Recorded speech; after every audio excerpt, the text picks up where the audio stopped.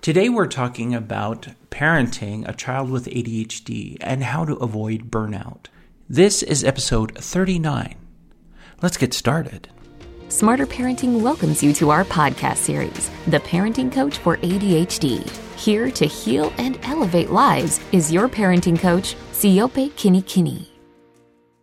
Well, hello everyone. I hope everybody is doing super great today. Today's topic is about helping parents avoid burnout, and I want to provide some very simple things that parents can do. Now, I say simple, and I mean simple in that I can express what they are and tell you what they are.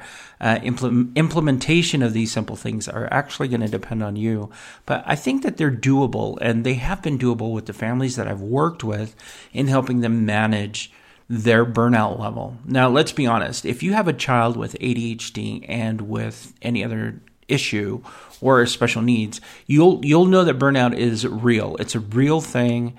There is caregiver burnout also, where caregivers tend to run out of steam and energy in caring for somebody who needs consistent care.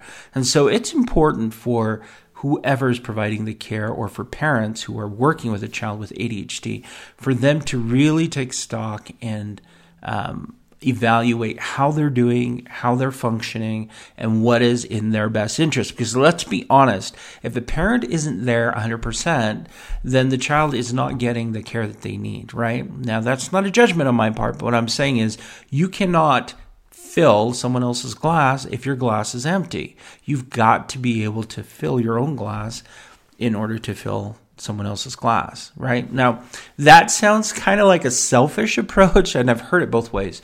Some people have been like, it's about sacrifice and it's about giving, and I just need to give and give and give until there's nothing left. Well, the problem is you incrementally, if you keep doing that, what you're giving is less than what you could give if you took the time for your own self-care and your own mental health, right? Your mental health is just as important as the person that you're caring for. So if you want to do what's best for your child who's struggling with ADHD, be sure that you are in a mindset where you can help them and that you can be there for them in a way that's not going to be detrimental or emotionally draining or, judgmental or whatever it may be. What it boils down to, though, and I can say it all in one word, what it boils down to for parents and for children is, and this is the one word, and I want you to remember it. In fact, if you have a pen, write it down, or whatever. You need to remember this. And in fact, if you want to get a tattoo, you could tattoo this on your arm or wherever. The word that I want you to understand and to learn and to really implement is boundaries. I know, right? Simple word. Boundaries. Now, boundaries exist in order to be sure that I'm happy and that you're happy, and not that you're happy and I'm unhappy. That's why boundaries exist, right? I've been working with a client. It's been so fascinating to work with this family, because in working with the boundaries, and I'm sharing this because they've allowed me to share this, in working with the boundaries, what we're doing is we're establishing what wasn't there before. And so instead of everyone kind of just all over the place, we're saying, okay, no, this is where my focus is and what I can do. This is what your focus is and what you can do. And by bringing those together, we're more powerful than if I step into your area and you step into my area. Take, for example, a fence. Some people think a fence between two houses keeps people apart or divides them, when in reality, the fence can provide a lot of safety for both sides, right? The fence itself will keep one neighbor in their space and keep their animals in that space if they have any animals or whatever it may be. And it also defines where the other neighbor's area is and where it starts, right? So that boundary level, the fence, helps to keep the peace, right? Helps to keep the peace. And in many ways, if parents can establish good boundaries, then they're going to be able to be more effective in their parenting of their children who struggle with ADHD. Now, of course, it's easier said than done, right? It's super easy to say, yeah, you just need better boundaries. And I can hear it too. I'm probably going to get a lot of comments about boundaries. Really seriously, I just want to help my kid, and I want to help my child, and there are no such thing as boundaries with children who struggle with ADHD. There needs to be boundaries between the parent. When you establish good boundaries, it actually models for your children what that could look like, where the boundary is. And it allows you to be happy, and it allows them to be happy. I can't stress that enough. In fact, I think the majority of the problems with conflict is just understanding the boundaries between the two. If the two can come to a consensus of where the boundaries are and what needs to happen in order for both sides to be happy, then that actually is the ultimate goal. Now, sometimes that's more difficult, right? And with a child who has ADHD, who may need you more often than another child may need you, that could be skewed and that could be more difficult to do. However, having a boundary there versus having no boundary there and letting that just exist the way it is not helpful. It's not helpful for you as a parent, and it's not helpful for the child. It's not helpful for you as a parent because you're constantly on call. And I don't know if you've ever had a job where you're on call. I have. It's the pit. I hated it. So, I'd go to bed, and this is back in the day when we had pagers. So, clients could call me anytime, 2:00 in the morning. I hated it. I never got good sleep because I was on call all the time, right? Now, parenting is a little different, obviously, because you are on call 24/7. However, you can establish some good boundaries in between there to help minimize some of that anxiety that may exist or that pressure to always respond whenever everything happens. You can set things in place to address them beforehand. In fact, there's a very helpful skill on the Smarter Parenting website called preventive teaching.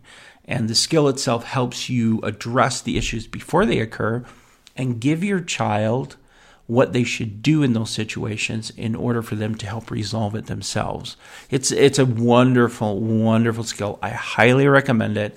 The video is not very long. I think it's 5 minutes long, and it explains it, and you actually will see examples of parents with younger children and older children using the skill.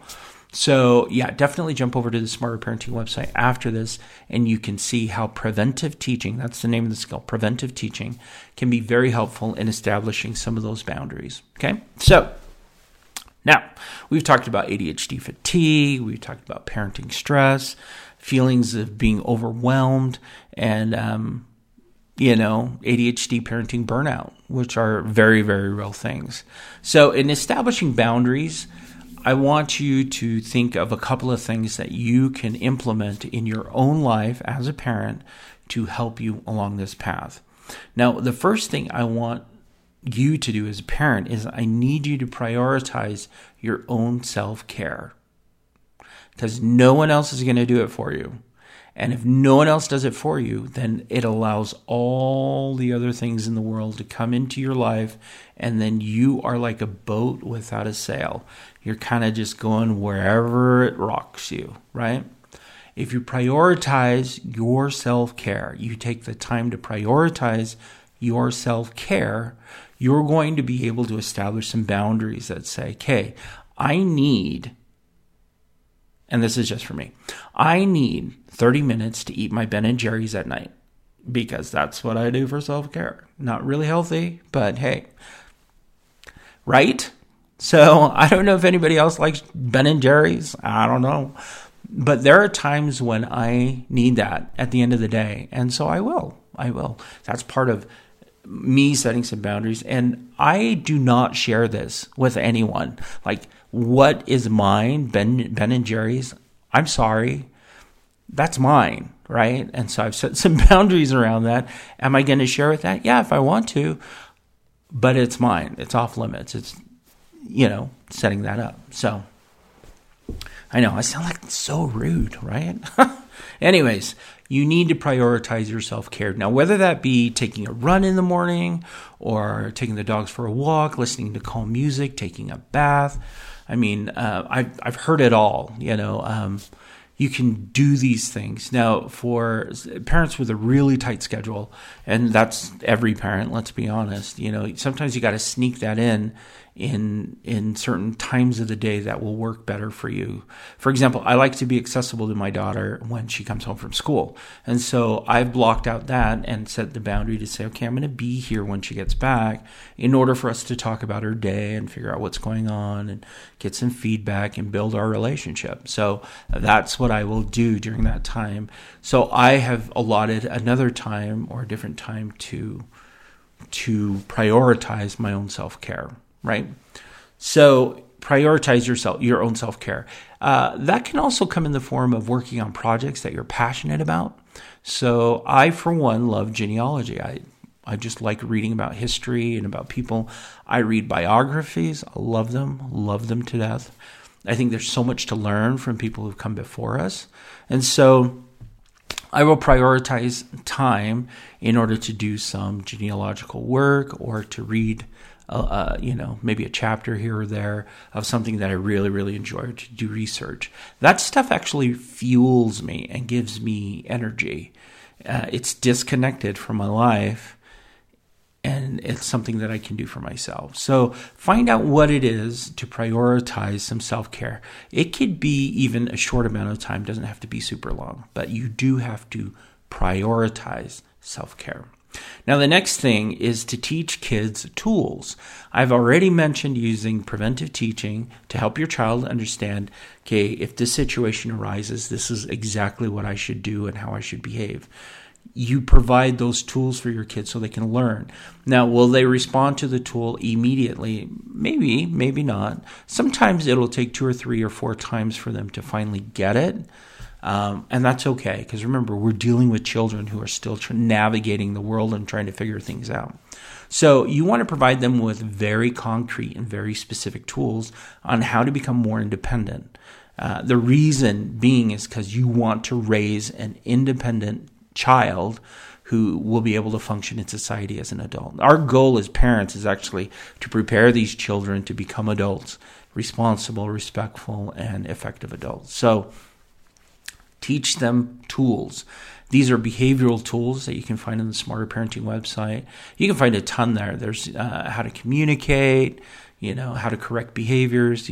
There's things that you can do as parents, but there's also tools that you can teach your child. The one that usually I recommend for all teenage kids is teaching them how to do a decision-making skill called SOTAs. And it's on the Smarter Parenting website. There's a fun video on how to do it, and it explains how to do it.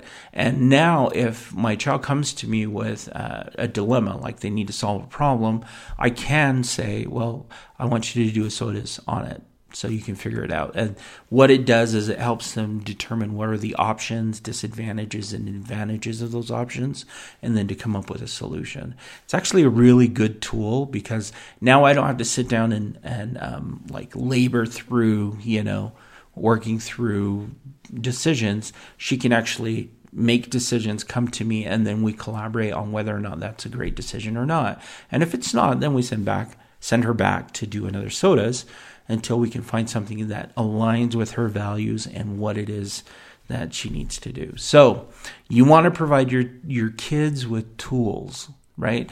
Again, we don't want to be the boat that just goes wherever the wind is blowing. We want to be very intentional and specific in the way that we work with our kids. Now, another thing that I would recommend for parents who are to avoid burnout, who have children with ADHD, is to get together with somebody who understands you. So a friend who understands the dilemmas and the struggles that you're going through, support groups. I've been super impressed with the offerings on Facebook. There are quite a few ADHD groups out there of parents who support each other.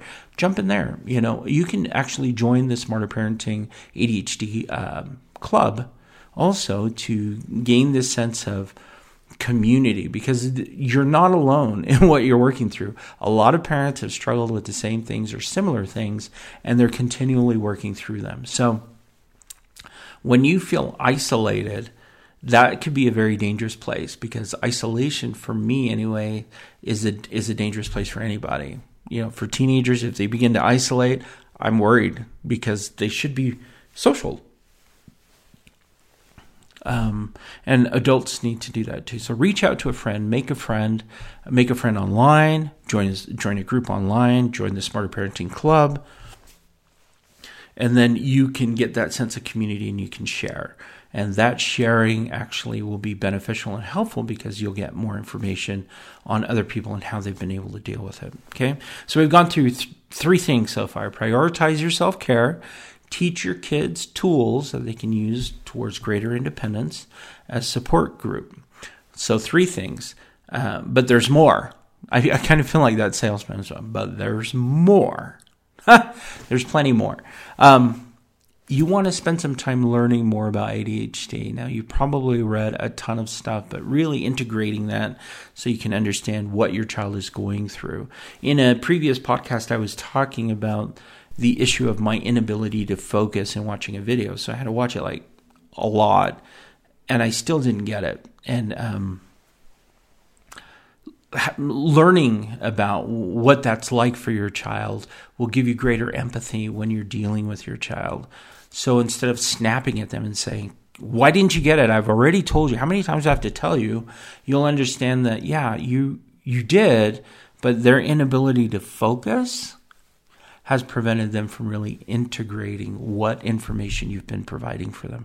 So take some time to learn more about ADHD, find out what's trending in the community, find out if there are new treatment options. I mean, those things are continually being updated. Continued research is happening out there. Look up medications and understand if your child's on medication. Find alternative things that you can try to help your child. This learning actually will give you greater empathy and provide you with a lot more a sense of resourcefulness in working with your child. Now, one of the other things that you can do to avoid burnout is accept what is happening, but look for the positive. It's like trying to find the silver lining on what is happening around you. So if your child is defiant is one way of looking at it, right? The other part is, well, they're expressing their independence. That's a positive way to look at it. Okay. And do I want a child who's independent in the future? Absolutely. I do. Do I want a child that has their own mindset and can speak what they think and what they want? Absolutely. That's absolutely what I want. So it's taking our perceptions and flipping them and looking at the other side of it. Now, that sounds like a weird thing to do, because when you're upset, right, you don't want to see the positive. When your child's acting out, you don't want to see the positive. And yet, there is a positive side to it, to everything, right? Everything has a good and a bad, and it depends on what you focus on.